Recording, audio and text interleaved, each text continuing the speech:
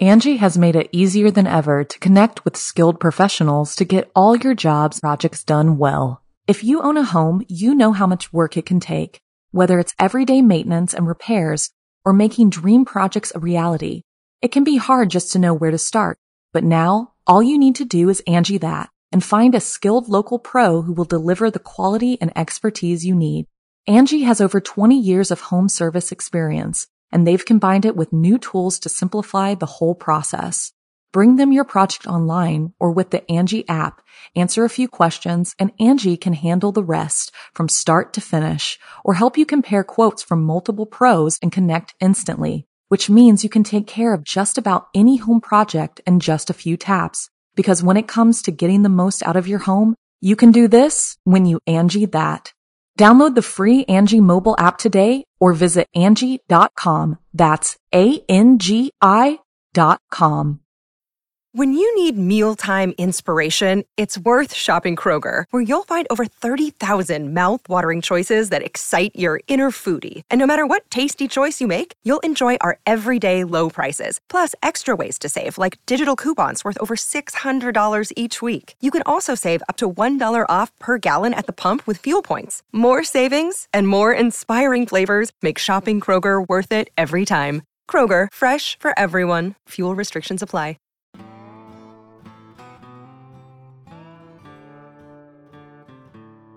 Well, howdy there, friend.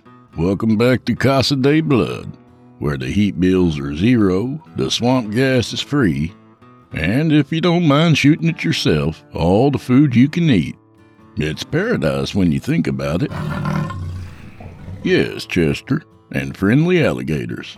And no, you can't come inside. Shoes and shirts required. No class, that feller. Come on in, friend.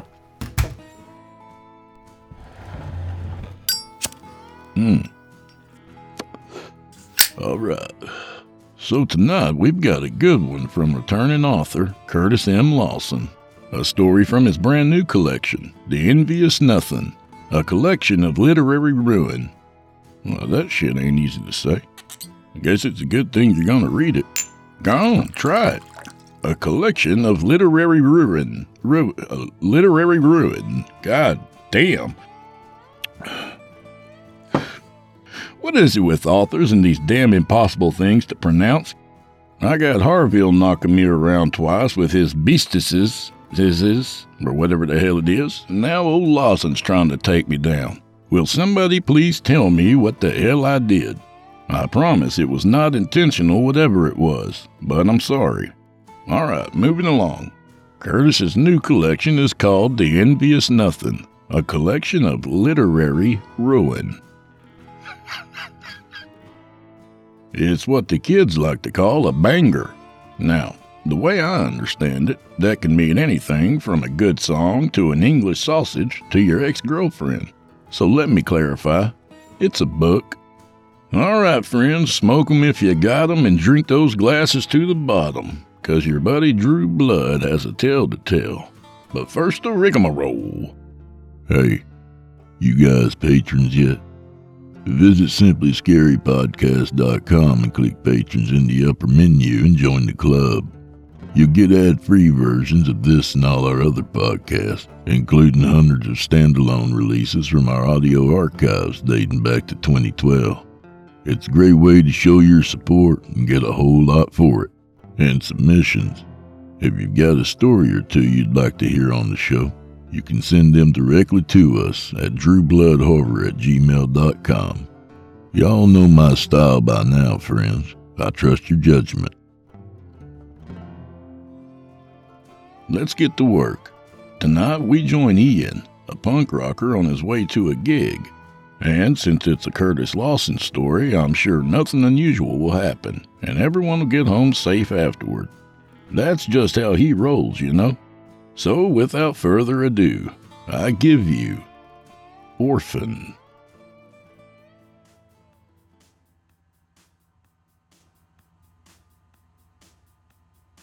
Ian sat at the red light on the corner of Ripley and Walton. The night was silent, save for the music on his stereo and the sounds of night birds. Streetlights bathed the empty city with sodium radiance. He scanned the rows of tidily packed houses on either side of the street for any sign of life. The stoops and porches were vacant, despite the pleasant springtime weather, and no light shined from any of the windows. While Ian had never been to Ironwood, Minnesota before, he knew its story just the same.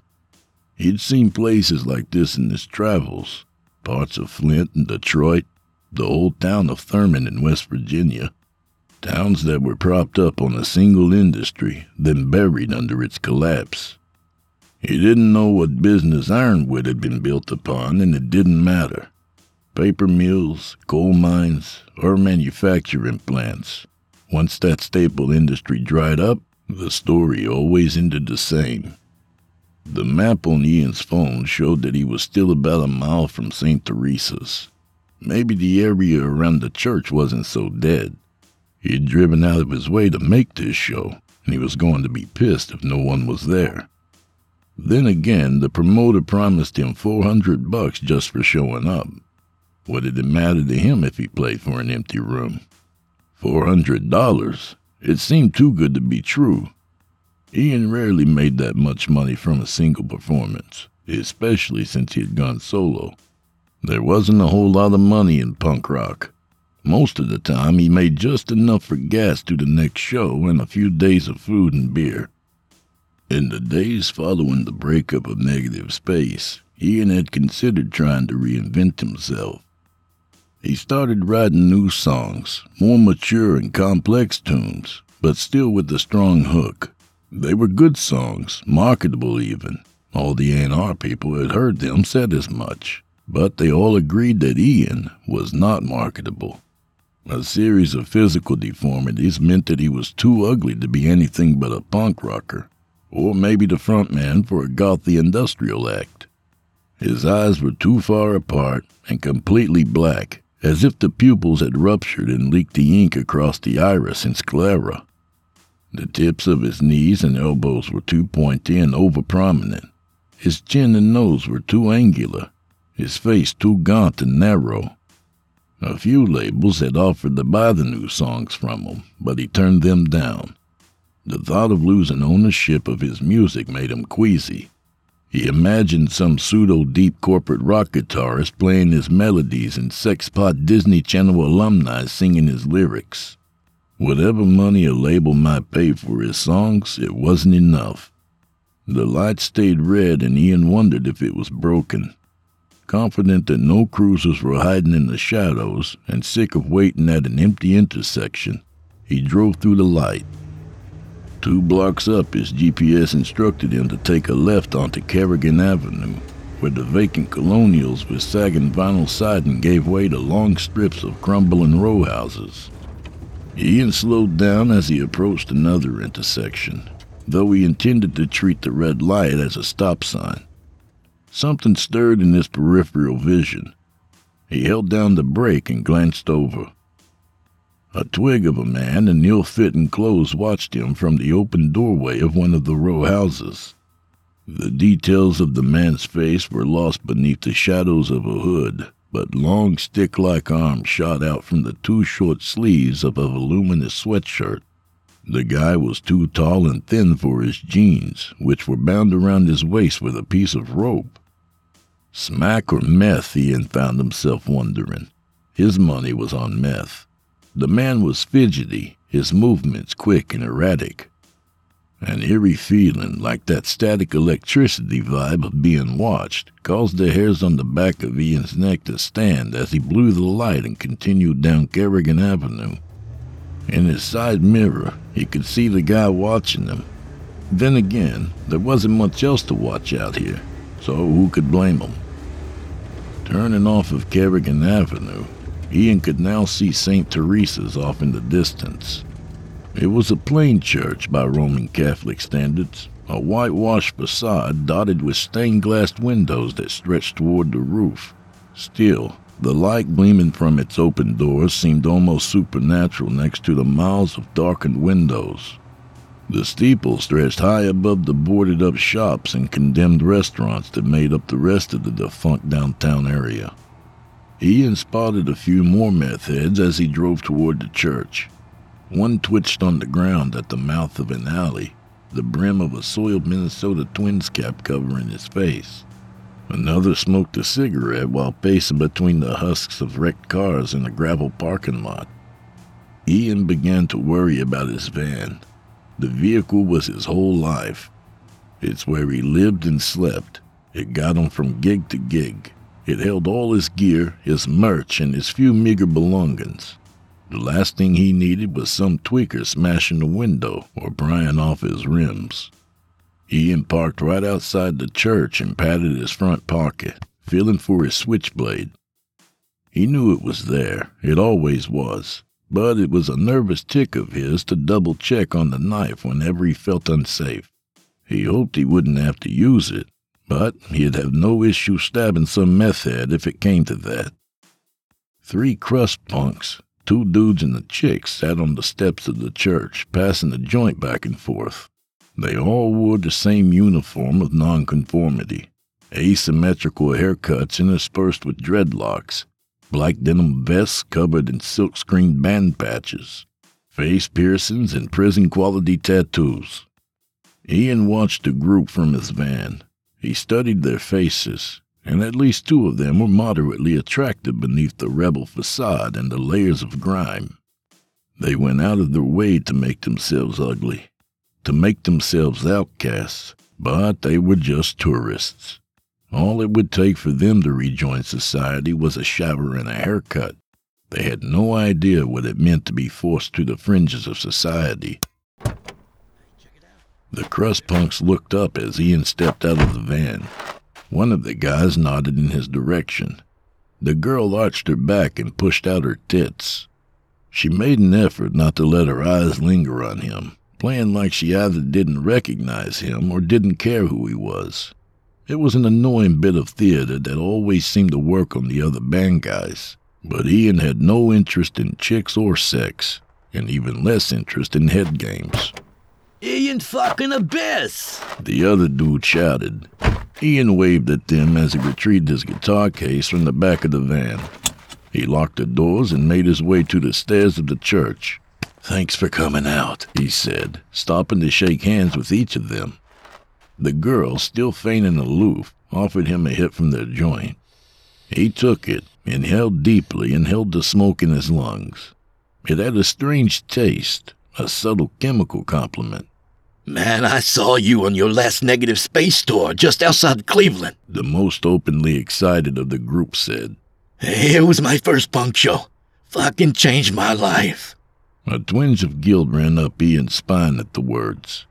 He looked at the story of hard living etched across the young man's face, the track marks on his arms, the scars from street fights and DIY piercings. He found himself wondering what the lives of these people would be like if they had never heard of him, if he hadn't turned his own misery into a musical pathogen. Would they still be with their mothers and fathers, however imperfect those families might be? Would they be happier with a shitty 9-to-5 and an apartment full of consumerist refuse? Ian shrugged off the train of thought and pushed the smoke out from his lungs.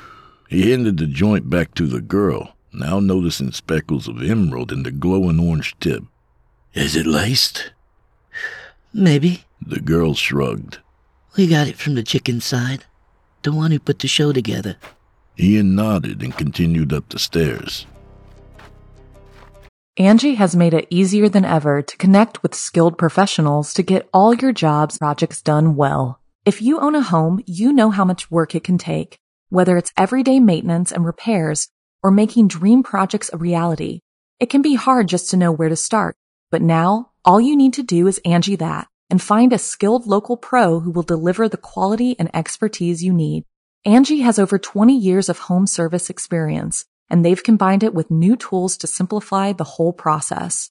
Bring them your project online or with the Angie app, answer a few questions, and Angie can handle the rest from start to finish, or help you compare quotes from multiple pros and connect instantly, which means you can take care of just about any home project in just a few taps. Because when it comes to getting the most out of your home, you can do this when you Angie that.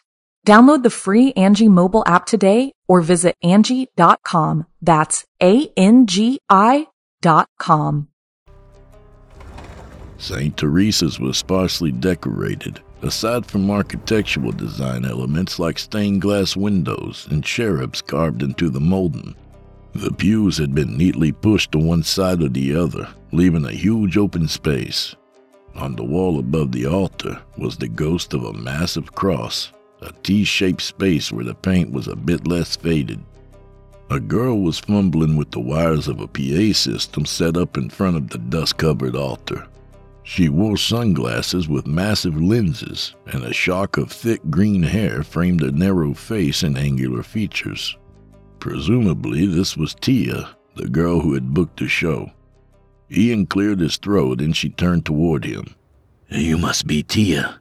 Fucking A! She squealed, ignoring his question.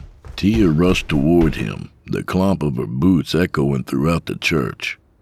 Ian offered his hand to her, but she pushed it away and pressed her body against his.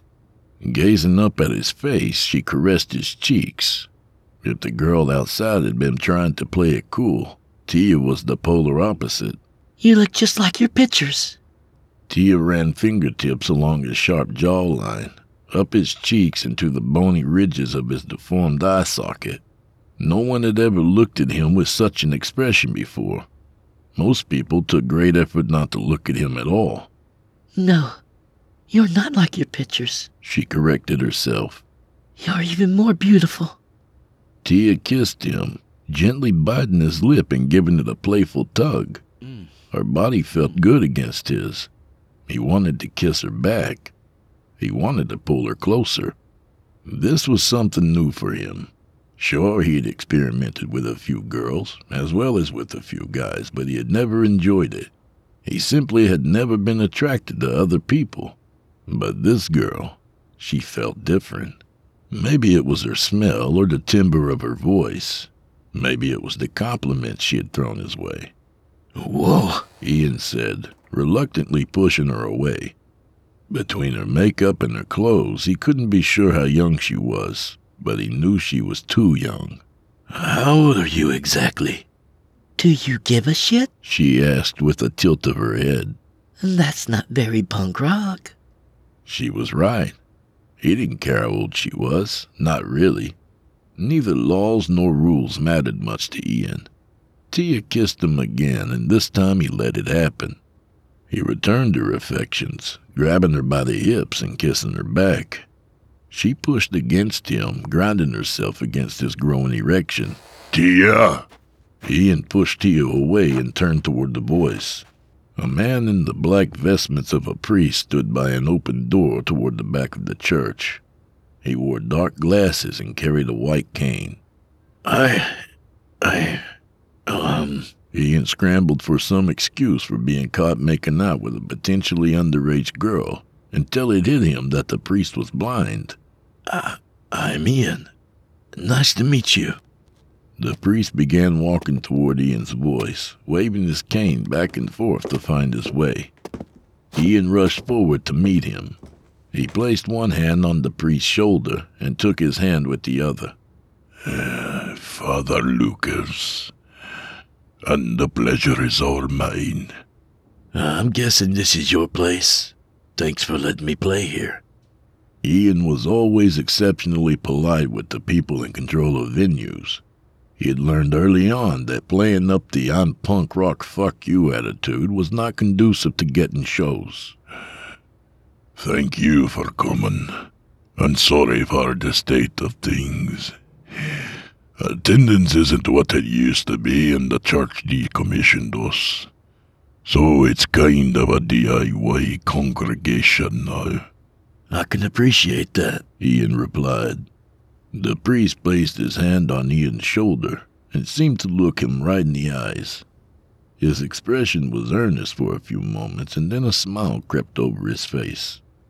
The strangeness of a blind man holding his gaze creeped Ian out in a way he couldn't fully understand. You should grab the rest of your gear, Tia said, taking Ian by the hand and pulling him away from Father Lucas. He nodded in agreement and excused himself. Ian loaded his gear into the church. Aside from the beat-up Gibson SG he'd been touring with for 15 years, there was just a Marshall half-stack, a few pedals, and a box of merchandise. It had been more complicated back in the Negative Space days when he'd been touring with a full band. Setup was simpler now that it was just him. Tia stood nearby as Ian ran the wires between his amp and pedals. She stared at him with unapologetic admiration. Ian found it almost unnerving. He wasn't used to that manner of attention. Who else is playing? He asked, trying to diffuse the awkwardness. It was supposed to be Surfhurst and the Vengeful and Godless. They both bailed at the last minute. It's hard to get people to play shows in Ironwood. There's not a lot going on here. I'm guessing you didn't offer them the same money you offered me. Tia smirked and pulled out a chrome cigarette case from her pocket. She retrieved a joint from the case and patted her pocket looking for a lighter. Ian retrieved the Zippo from his jacket and flicked the wheel. Tia smiled and leaned over the flame. Tiny dots of emerald glowed within the orange ember at the tip of the joint. The colors grew more intense as she sucked in the smoke. Ian wondered again what the weed was laced with. Familiar music swelled outside the church, accented by excited howls and loud engines. Tia's smirk faded and she shot an angry glance toward Father Lucas before turning her attention to the open doors. Sounds like we might have more than 3 people show up, Ian said. Seems like... The words fell flat and lifeless from her lips. Tia sucked on the joint, causing the tip to glow harder, burning orange mottled with kryptonite green. She held the smoke in and pressed her lips against Ian's. He opened his lips, letting her shotgun the smoke into his mouth. She pulled away and headed for the front door. Ian's head swam as he hooked his phone to the mixing board and tuned his guitar. Whatever was in the weed was hitting him hard and fast. The lights on his tuner glared like shifting starbursts. They exploded and wavered every time he hit a string. Finally, he closed his eyes and brought the bridge up to his ear. Plucking 2 strings at a time, he listened for dissonance between notes and adjusted the machine heads until it was resolved. More people filed in as Ian finished setting up. The crust punks from the stairs were followed in by a couple of odd metal guys and a group of high school kids in baseball caps and mall punk shirts. Ian could hear the crust punks making jokes at the expense of the high schoolers. The kids carried on their own conversation, pretending not to hear the jabs. Ian looked up, a slight feeling of vertigo gripping him. Tia was walking back into the church. Several of the local meth heads followed in behind her, their cowed faces covered by greasy hair or shrouded by hoods and hats. Their lanky bodies looked even stranger in the light of the church. Their proportions were off and they walked with jerky movements. Ian shook his head, trying to gain control of his paranoid thoughts. It had to be the drugs he had smoked. They were screwing with his perception and making him nervous. Tia closed the door to the church and Ian could see her fiddling with something, though he couldn't tell what she was doing. The meth head slumped against the back wall of the church as Tia strode down the center of the chapel. You ready? Ian nodded. Tia smiled and turned toward the small crowd. She tapped the mic, eliciting a pop and a wave of feedback. Hold on to your cocks, motherfuckers! Let's hear it for Ian fucking Abyss! Ian smirked at the animated introduction as he hit play on the drum track on his phone. The recorded sound of drumsticks clicking together played over the speaker, and Ian broke into a series of manic downstrokes as the drum track kicked in. The song he played was a stripped-down version of Orphan from Negative Space's self-titled debut EP. It was their first hit, as far as you can apply the term hit to an underground punk band. The crowd was already hollering and slamming into each other. They were into it, even without Fungus on bass to fill up the low end and without Luna's manic stage presence behind the kit.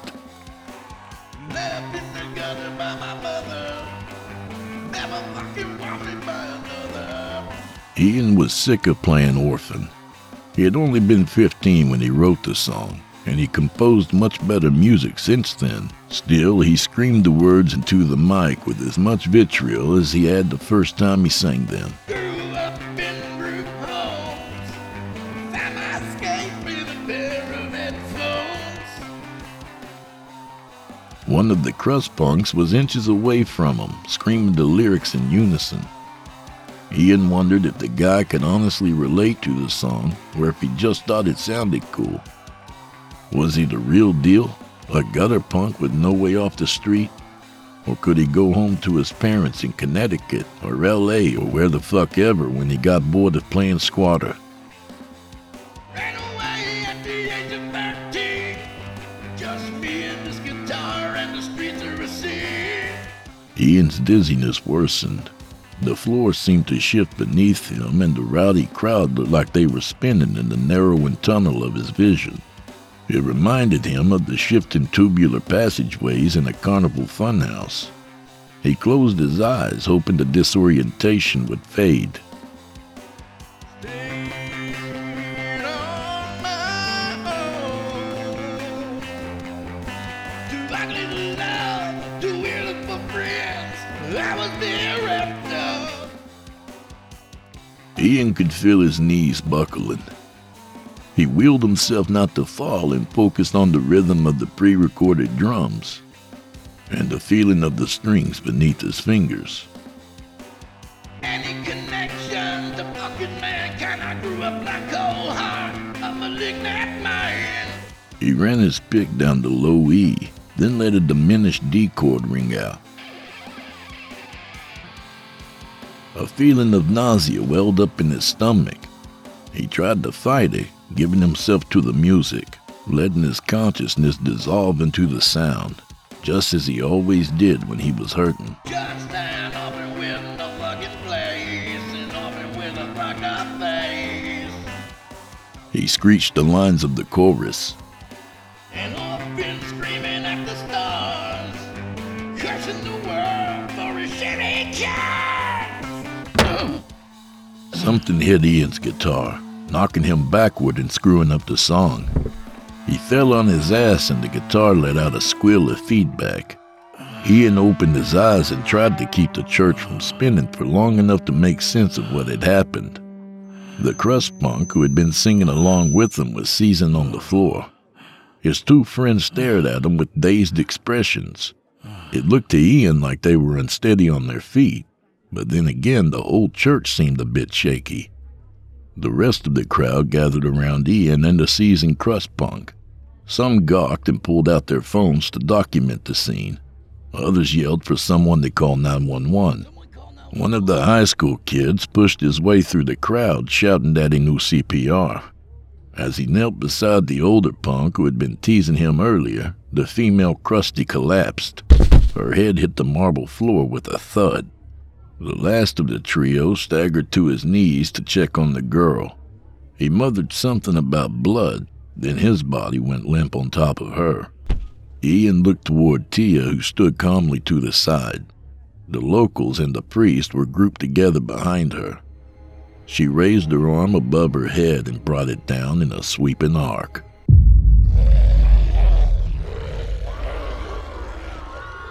The emaciated creatures behind her lunged into the small crowd of Ian's fans. They skittered on all fours, their movements inhuman and their speed incredible. Ian watched in horror as one of the seemingly demonic wretches tackled a high school kid and bit chunks of meat from his neck and face. Another grasped one of the aged metal guys by the waist and burrowed into his stomach with gnashing teeth. A few of Ian's fans managed to avoid their insane attackers and rush for the exit. The door of the church shook and clattered as they tugged and pushed, but it never gave. Tia strode through the carnage, her stride cool and confident.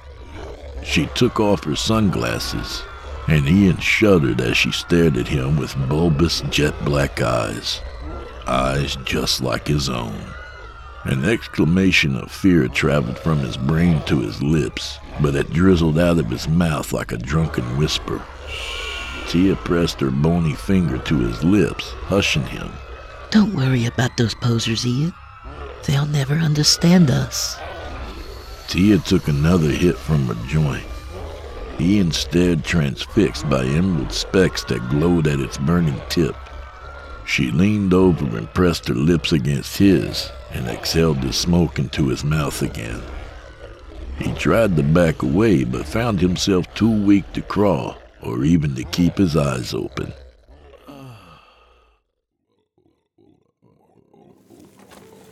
Ian's head pounded in rhythm with a chorus of croaks. The noise reminded him of crickets or swamp toads, but amplified through movie theater surround sound. A single voice sang an ugly melody beneath the rhythm. Oh, praise the witch of Ironwood, the daughter of Nop, who lay with flame. The meter of the singing was awkward. The words fit ill into space. It reminded Ian of psalms he had been forced to sing at one of the group homes he had lived in as a kid. Bony hands clutched his arms and his boots scraped against the ground as he was dragged along. His eyelids were too heavy to open, and his mouth too dry to form words of protest. The croaking grew louder as he was dragged further along, as did the song of prayer. Our praise the mistress of the end, she who birthed death itself. Ian moved his tongue around, hoping to coax some moisture into his mouth. A tiny bit of spit formed. His body was beginning to respond to his commands. It was a struggle, but he managed to open his eyes now. He found himself being dragged through a massive basement with rough concrete walls and an earthen floor. The walls were decorated in angular runes and knotwork monsters, rust red sigils and beasts painted upon hard gray backdrops. The locals, the men he mistook for meth heads, were gathered here. All but a few stood still as death, save for pulsating bulges at their throats. Ian shuddered upon seeing them, unshrouded by hats or hoods. Each of them possessed the same deformities as he. Some were more pronounced, some less. Regardless of how exaggerated their unusual features were, each of the men, they all appeared to be male save for Tia, had the same black insectoid eyes and gaunt limbs. Tia stood at the back of the room. Dim light from bare bulbs in the ceiling illuminated her naked form. Her knees and elbows met at sharp points, the bones threatening to break through her skin. The space between her breasts was marked with a series of horizontal ridges. Her waist was waif-thin, a narrow dividing line between her upper and lower segments. Without her sunglasses, Ian could see the bony ridges around her obsidian eyes. He had never known such beauty could exist. Several of Ironwood's emaciated men rubbed her down with dark oil. Father Lucas, who had dispensed with his ruse of blindness, waved a smoking censer around her. The embers inside the censer gave off the same emerald radiance as the laced marijuana had. Praise the mother of monsters, who loves all of her terrible children, the priest sang. The two men holding Ian came to a stop. They forced him to his knees and held his arms tight in their grips. He wondered how they were so strong given their slight physiques. Then again, he was stronger than he looked as well. Appearances could be deceiving. The rhythmic croaking stopped all at once. All eyes were on Tia, and hers were on Ian. Her skin glistened beneath the haze of incense, her visage like that of a terrible goddess. She took a step toward Ian, and his heart stuttered. Dread Engbroda, hear our prayers, the priest shouted, no longer singing. Bless our sister Tia, so she may birth 100 young. Place the crown of our race upon her brow. Let him free, Tia commanded. Ian Abyss is not a prisoner. He is our guest. He is our salvation. The two men released their hold on Ian, and he slumped over without their support. Tia knelt beside him and cupped his face in her hands. She locked his gaze, and he could almost feel the gravity of her black hole eyes sucking him in. A tear streamed down Tia's face. You're crying. You're just She whispered. You're just so beautiful. Her words mirrored his own sentiments towards her. Tia was the most incredible creature he had ever laid eyes upon. Ian wiped a tear from her face. Tia kissed him on the lips. She gripped Ian's shirt at the bottom seam and lifted it over his head. She pushed him onto the dirt floor where she unbuckled his belt and pulled his pants down around his thighs. Ian didn't resist as she climbed on top of him and lowered herself onto his erection. The strange congregation formed a circle around Ian and Tia as they made love in the dirt. The priest muttered soft prayers as he watched. Ian was so caught up in the ecstasy of the moment that he was barely unnerved by the cultish audience. I have waited so long for you. We have waited so long.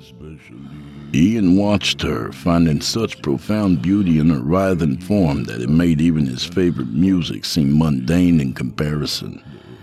What was the wailing anger of Earth AD, or the dark sovereign spirituality of Sonic Mass, compared to the vision and the touch of the woman atop him? Ian grasped Tina's hips as he approached climax.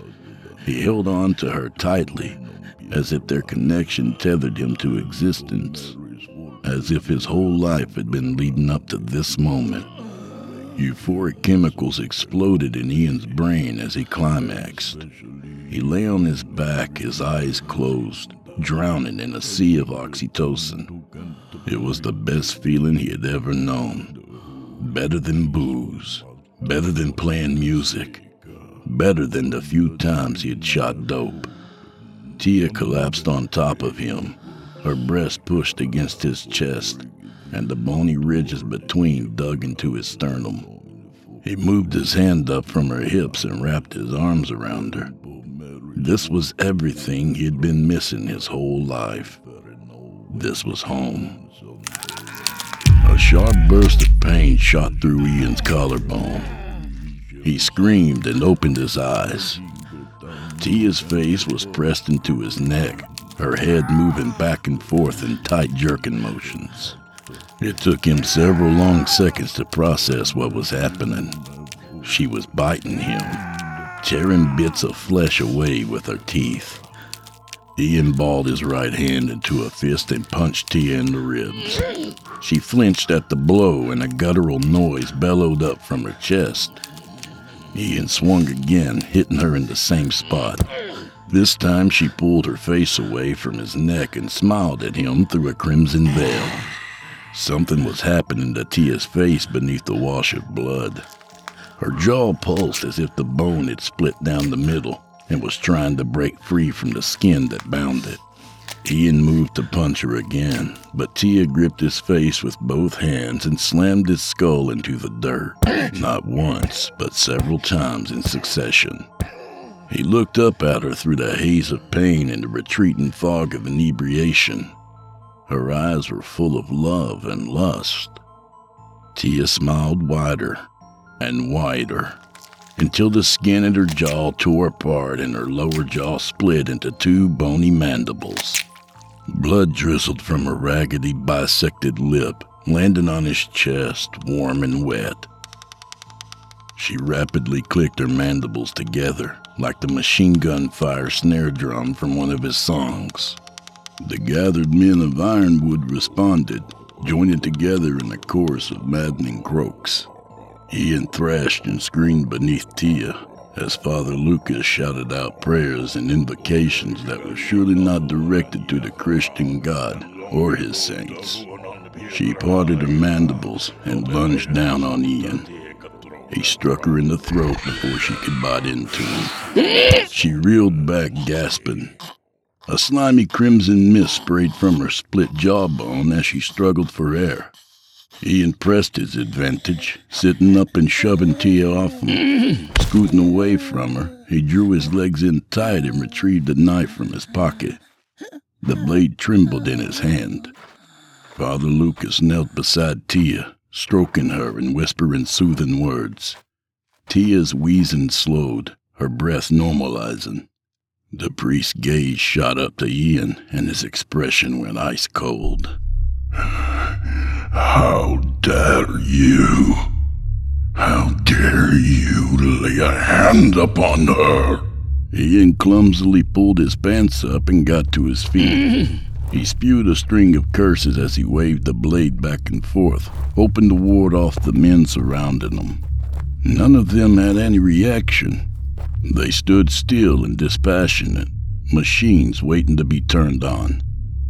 Tia sat up and nudged the priest away. Her tongue darted out, licking blood from one mandible then the next. It was longer than it had been when they kissed, and thicker, a wet, ropey muscle. Panicked by the sight of Tia's metamorphosis, Ian scanned the area for a means of escape. At the far end of the basement was an unlit passageway, a brick arch framing utter darkness. Ian gave Tia and Father Lucas a wide berth, then ran forward. Tia screeched, and one of the men stepped in front of Ian, blocking his path. Without a second thought, Ian plunged his knife into the man's stomach and shoved him aside. The blade slipped out, red and slick. His heart thundering in his chest, Ian ran for the passageway. He didn't turn around to see if the mad locals pursued him, but he could hear their rapid footfalls behind them. He lunged forward, succumbing to suppressed instincts, and his hands slammed against the earth. Suddenly, he was running on all fours, his pace exponentially faster. The act brought back flashes of forgotten memory. Caregivers and foster parents yelling at him to walk like a human being, and none speculating that he was possessed. A hand grasped Ian's ankle and pulled him back. He kicked with the other foot, the sole of his boot smashing into the face of his pursuer. The hand let go and Ian skittered across the ground and through the brick archway. Ian careened through the darkness, brittle debris breaking beneath his boots and his palms.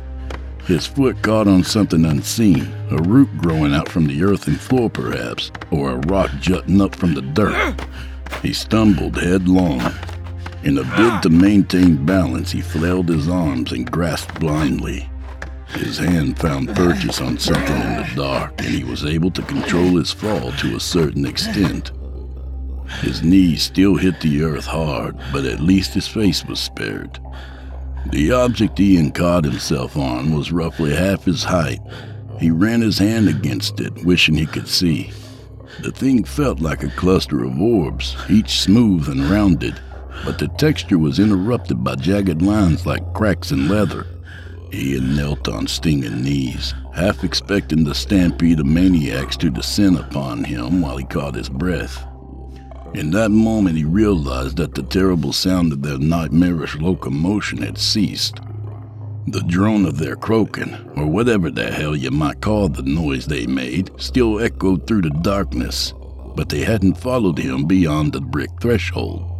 In the space between the rhythmic croaks, Ian heard footfalls so soft they might have been in his head. It was Tia. It had to be. Tia, naked and monstrous, stalking him in the darkness. Ian reached up and grasped onto the cluster of orbs. He gripped a rounded surface and tried to pull himself up, but his fingertips ruptured the orb. A watery substance rushed out, followed by a more viscous sludge that reeked of sulfur. An involuntary utterance of disgust shot from Ian's lips as he pulled his hand back and shook the slime from it. He wiped his fingers in the dirt and pushed himself to his feet, not seeking support this time. Ian reached into the pocket of his jacket and grabbed a Zippo. He flicked open the cap and rolled his thumb across the flint wheel. The small flame didn't give much light, but Ian had always had excellent night vision. He never needed much light. The cluster of orbs stood before him, visible in the glow from the lighter. Ian studied the yellow slime that oozed from the ruptured orb like liquid sunshine, and bile rose in his throat. It was an egg. He was standing before a mound of huge leathery eggs. It's okay, Tia called from beyond the reach of the Zippo's modest radiance. Those aren't viable. None of them are. Ian stepped around the clustered eggs and shined his lighter back and forth. The lighter fell upon mound after mound of leathery orbs. He swallowed hard and moved away from Tia's voice, careful not to stumble into any of the clusters. That's why we need you, Ian. There's something wrong with our bloodline. Maybe there's too much inbreeding. Or maybe it's just the opposite. Perhaps we've tainted ourselves with too much human blood. That's what Father Lucas believes. Ian picked up his pace, desperate to find an exit before Tia caught up to him and finished what she'd begun. The mounds of eggs became more densely placed the further he moved. Some were already broken. Lines of white and yellow crust dried upon their leathery surface. Others were deflated and desiccated. Whatever the root of the problem, our males had lost the vitality to fertilize new young. The light from Ian's Zippo fell upon a waist-high wall of eggs that stretched out into the darkness on either side. There was nowhere else to go. He grimaced, pushing through the mass. Sulphurous yolks soaked into his clothes and bits of leathery husk clung to him. The slimy feeling on his skin was nearly as sickening as the stench of rot and death that hissed out from each ruptured orb. Ian held his arm out, hoping that his flame might fall upon an egress. Instead, he found a monster. There was no other word for it, none that he knew at least. I think the stress of that, the tragedy of staring at all this unrealized potential, that's what killed our mother. The creature was perched on a wooden dais that was engraved with interlaced runes and knotwork monsters. It rested on a segmented coil of countless insectoid legs. From that sinuous lower half sprung the body of a woman with gray, brittle skin, the texture of a wasp's nest. Her stomach looked like it had once been distended, but now lay sunken in, and bony ridges shone between her shriveled breasts. Ian stared into the monster's face, framed by long locks of brittle white hair. His lifeless eyes were as black and as wide as his own, but she had so many of them. 4 sets going down her long face. Serrated mandibles sat where her jaw should have been, the same kind of terrible maw that he had seen Tia's mouth morph into. Ian's mind was flooded with a series of unmoored emotions: sadness and homesickness, nostalgia and yearning, love and fear. I knew there had to be others like us out there. Ian jumped as Tia's hand grazed his shoulder. Other hives, hidden among the children of Vasker and Imbla. This isn't real. Ian shook his head and backed away from Tia. That's some sort of fucked up taxidermy idol. And what about me, Ian? He considered Tia with her bisected and serrated jaw, the Zippo flame reflected in her eyes, a wavering flicker of amber against the backdrop of obsidian. She was terrible. She was beautiful. She was inhuman. For this, he had no answer. We need to finish what we started. I need you inside me, fully and completely, so that I might sit as the new queen. Don't you want to be inside me, Ian? Tia asked, stroking his cheek. Part of him wanted that. He wanted to be consumed by her in every way. In her eyes and touch, he felt the home he had never found elsewhere. Tia gripped Ian by the hair. She spread her mandibles and pulled him toward her. Oily, viscous fluid ran from her mouth, and Ian found it sexy, the way one might yearn for the glistening mouth of a seductress. The hormonal spell broke as Tia's pincers bit into Ian's face. Ian flinched and squirmed at the pain elicited from Tia's bite. He tried to break away, but her mandibles tore at his cheeks and scraped at the bone beneath. The pain from the lacerations was terrible, but worse was the crushing pressure threatening to cave in his cheekbones. The Zippo fell from Ian's slackened grip. A dull thud echoed through the chamber as the lighter hit the dirt floor. The flame stayed lit and caught the debris on the ground, spreading from the lighter to the husks of the dead dried eggs. Tia's grasp loosened. She backed away from the flame, and Ian fell to the earth among the burning debris. Ancient curses dripped from her tongue, and her mandibles clicked together. She screamed, watching as the fire spread throughout the chamber and licked at the rune-laden days where the dead and terrible queen sat enthroned. Her voice regressed into desperate croaking, and the gangly men of Ironwood poured into the chamber. Father Lucas was the first among them. He scanned the room, awed and appalled. Whispered prayers fell from his lips as he made complex somatic gestures. Tia motioned and clicked, speaking in some language that defied human speech. The men responded to her commands and rushed toward the fire. Some stripped off their jackets and shirts to smother the flames. Others tried to extinguish the fire by throwing themselves upon it. It didn't matter. The blaze spread faster than they could combat it. Ian batted flames from his jeans and hopped to his feet. He ran back the way he'd come, giving Tia and her people as wide a berth as he could manage. None of them even glanced his way. The room on the other side of the archway was empty now, save for the discarded effigy of Christ, who peeked out with one eye from under a yellow tarp. Ian looked back through the passageway at the panicked monsters battling the growing inferno. Nausea set upon him as he tried to make sense of the current surrealness. The inhuman cult and their ghastly burning queen. Fighting to keep his stomach from flipping, Ian stumbled toward the basement stairs but stopped as he noticed the water heater tucked against the wall. His eyes fell upon the black iron gas line that fueled the water heater. His body was already trembling with adrenaline, and it only took a few strong kicks before gas began to hiss from one of the damaged joints. As the smell of gas reached Ian's nose, he ran upstairs and emerged in the church's sacristy. No Christian symbol decorated the room.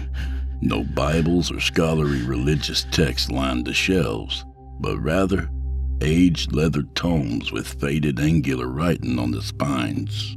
Most disturbing were the pictures of him. Clippings from magazines and printouts from punk rock websites. These were pinned to a corkboard, and someone had scrawled notes in red ink across each photo. Some of the writing was decipherable, written in Latin script, albeit in a tongue that Ian didn't speak. The normal writing was interspersed with occult nonsense, Nordic runes, astrological symbols, and alchemical formulae. Ian only spent a few seconds staring at the surreal killer-esque shrine to him. He didn't need to understand this place or these people. He just needed to escape. The door of the sacristy opened into the chapel, which was littered with human offal. A few corpses lay eviscerated beside his amplifier, which still hummed with feedback. Others had fallen into bloody heaps by the heavy front door. Ian's fans glared at him with dead eyes wherever they lay. Ian unplugged his SG and let the cable fall into a pool of blood. The amp let out a static hiss as he stumbled away, avoiding the corpses strewn across the floor. Guitar in hand, he ran for the front door. Ian remembered Tia messing with it before commanding her lunatic army to attack. She had locked him in. He rattled the door, desperate to escape before the place blew up or the cultists came clamoring after him, but it wouldn't budge. Cursing and trembling, Ian scanned the chapel for some other exit, and his eyes fell upon the tall stained glass windows that ran the height of the walls on either side. He approached one of the windows. It was a mural of Adam and Eve. At their feet lay what must have been a serpent, but its body was segmented, and it looked more like a millipede than a snake. Another figure lurked in the background of the mural. Delicate channels of lead formed angular tattoos across her glassy ice-white skin. Her eyes were cut from obsidian rather than translucent glass. The figure had to be an angel.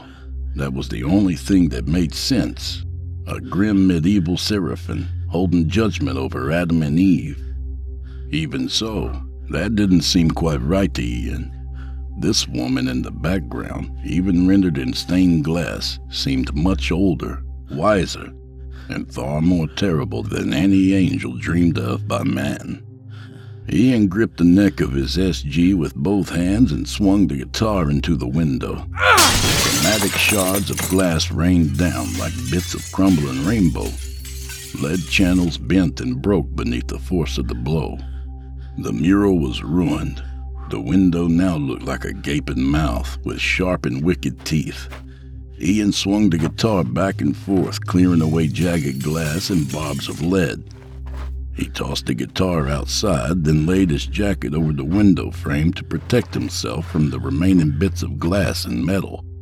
A loud croaking echoed through the chapel, over the hiss of Ian's amplifier. Father Lucas stumbled out from the sacristy. A revolver hung loose in his grip. His neck bulged in rhythm with the animalistic sound he uttered. Scarlet spittle leaked from his mouth with each croak.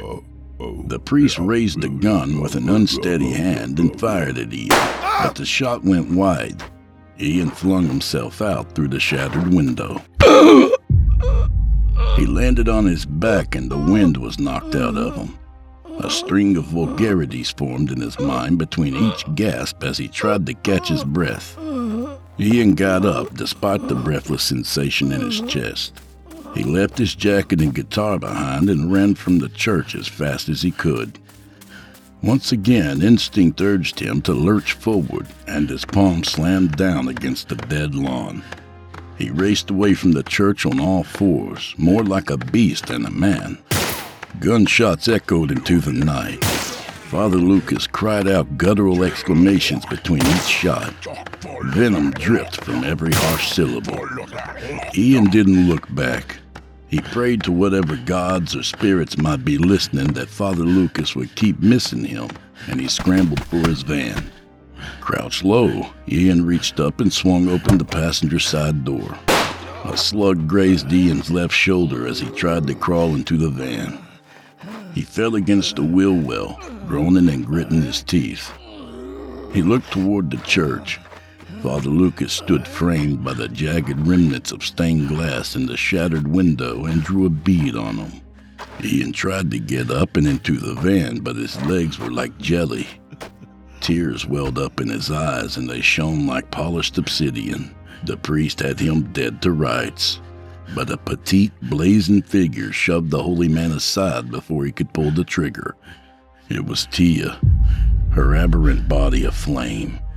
She leapt through the broken window and galloped toward Ian on all fours, amber fire trailing behind her, and the ground left burning in her wake. Ian turned and gripped the passenger seat with a shaky hand and pulled himself up. He could hear Tia's hands and feet slapping against the ground. The sound of her sizzling skin pricked the hairs on his arms. He flung himself over the seat and shut the door behind him. Ian shimmied over to the driver's side and slid his key into the ignition. The van roared to life. He shifted into drive and peeled away from the church as fast as he dared. In his side mirror, he could see Tia gaining on him, outpacing his vehicle. The RPM gauge hovered around 2,000, regardless of how hard Ian pressed his foot down on the gas pedal.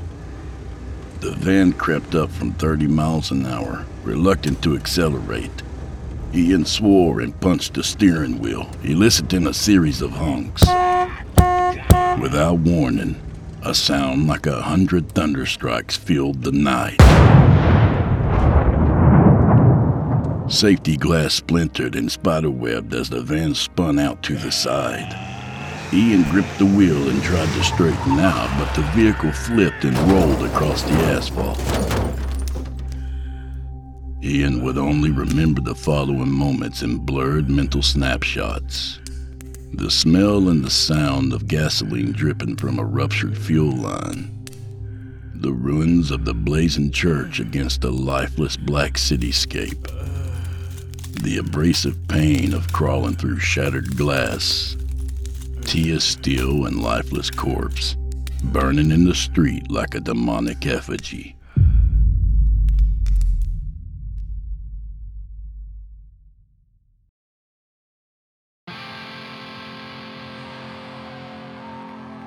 Ian strummed the opening chord to Orphan for a crowd of 18 fans gathered in a basement in some dying Rust Belt town. The small crowd hollered and cheered. He barked out the first line of the song and they all sang along with him, but he knew none of them really got it. They were fair weather freaks, normal people who could go back to the vanilla world of their parents anytime they chose. He had been sick of playing Orphan for a long time, but it held a renewed meaning for him ever since that night in Ironwood. It conjured images of sad and desperate creatures who looked much like him. It made him think of beautiful women with eyes that gleamed with the blackest hunger. It made him wish he had stayed and given himself to that hunger. Ian scanned each face in the crowd. He looked for familiar deformities, gaunt, elongated limbs or bony ridges around the eyes, but found nothing. That was okay.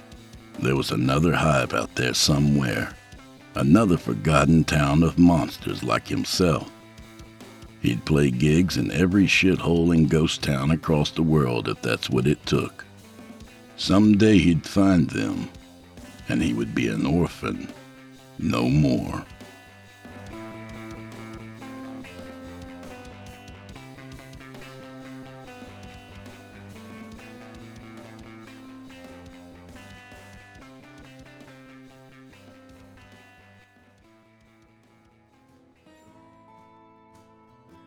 And that was Orphan by author Curtis M. Lawson.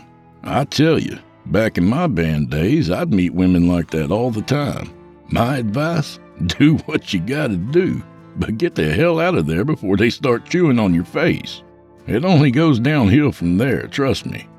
A little about the author. Over the past decade, Curtis M. Lawson has emerged as one of the most dynamic and vibrant voices in contemporary weird fiction. Gifted with a prose style of admirable fluency and evocativeness, Lawson also reveals a broad range in subject matter, extending from tales of science fiction to stories of psychological terror. The Envious Nothing, Lawson's latest collection, is overbrimming with tragedy and existential terror, alongside hope and the nascence of dark potential. Stories such as You and I and The Envious Nothing and A Grave at the End of the World explore cosmic horror in its most quintessential sense. Conversely, Everything Smells Like Smoke Again and The Green Men of Freetown display horror in the most intimate of relationships. Lawson is deft at innovative treatments of old age motifs. The Rhyme Mother presents a new take on Halloween. Elvis and Isolde evokes the transmigration of souls, and The Truth About Vampires melds psychological and supernatural horror. Most impressive is an unpublished novella, Beneath the Emerald Sky, set in Iceland and summoning up hideous vistas of strangeness from myth and legend. The Envious Nothing is available on Amazon or at hippocampuspress.com. That's hippocampuspress.com. So, friends, go out and get you a copy of The Envious Nothing, won't you? You won't regret it. And as long as you're feeling generous, friends, subscribe to this podcast wherever you do your listening and leave me a 5-star review and a kind word if you're feeling so inclined. Even if you're listening on YouTube, I need soldiers on all fronts to win this battle, and I appreciate it. And on the side note, I will say that I'm trying to do this for a living, and it sure as hell would help me. To hear a premium ad-free edition of tonight's and all our other podcast episodes, visit simplyscarypodcast.com today and click the patrons link in the upper menu. You'll find yourself at chillintalesfordarknights.com, where you can become a patron for as little as $5 a month and get access to our entire audio archive dating back to 2012. Including past episodes of this program and all our other shows, and hundreds of standalone releases, all of them ad-free and available to download or stream. Thank you for your time and for supporting the other guys' sponsors. When you support their sponsors, you support their shows. If you happen to use Facebook, Twitter, Instagram, or YouTube, you can follow and subscribe to Chillin' Tales for Dark Nights there, where you'll get all our latest updates and new releases and have the chance to interact with us each and every week. You'll find me personally on Facebook and Instagram and sometimes Twitter. Sometimes.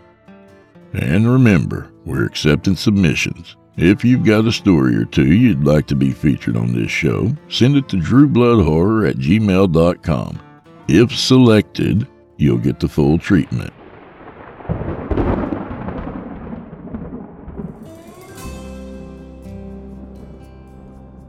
Well, I'm afraid this is where we part ways, friend.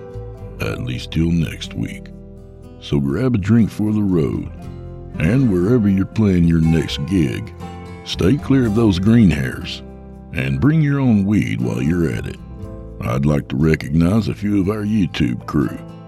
So, David Wellman, Rod Clark, and Johan McCormick. I'd like to thank y'all for your comments and support. It really means a lot to me. So, David Wellman, Rod Clark, and Johan McCormick, may the wind be at your back, and may the road rise up to meet you. And just as soon as you're done with all that, go fuck yourselves. Good night, y'all. Oh, and, sorry about the singing voice, y'all. That's as good as old Drew Blood can do with all the Marlboros I've smoked over the years. Y'all come back now, you hear?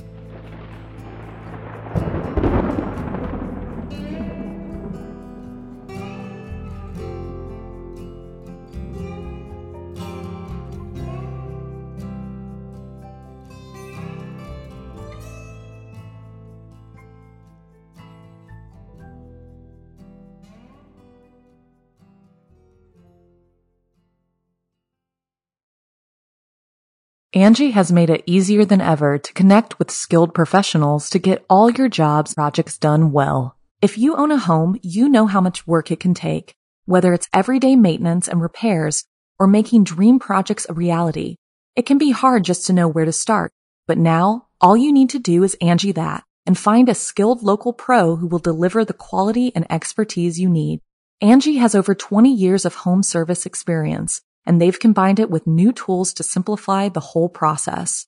Bring them your project online or with the Angie app, answer a few questions, and Angie can handle the rest from start to finish, or help you compare quotes from multiple pros and connect instantly, which means you can take care of just about any home project in just a few taps. Because when it comes to getting the most out of your home, you can do this when you Angie that.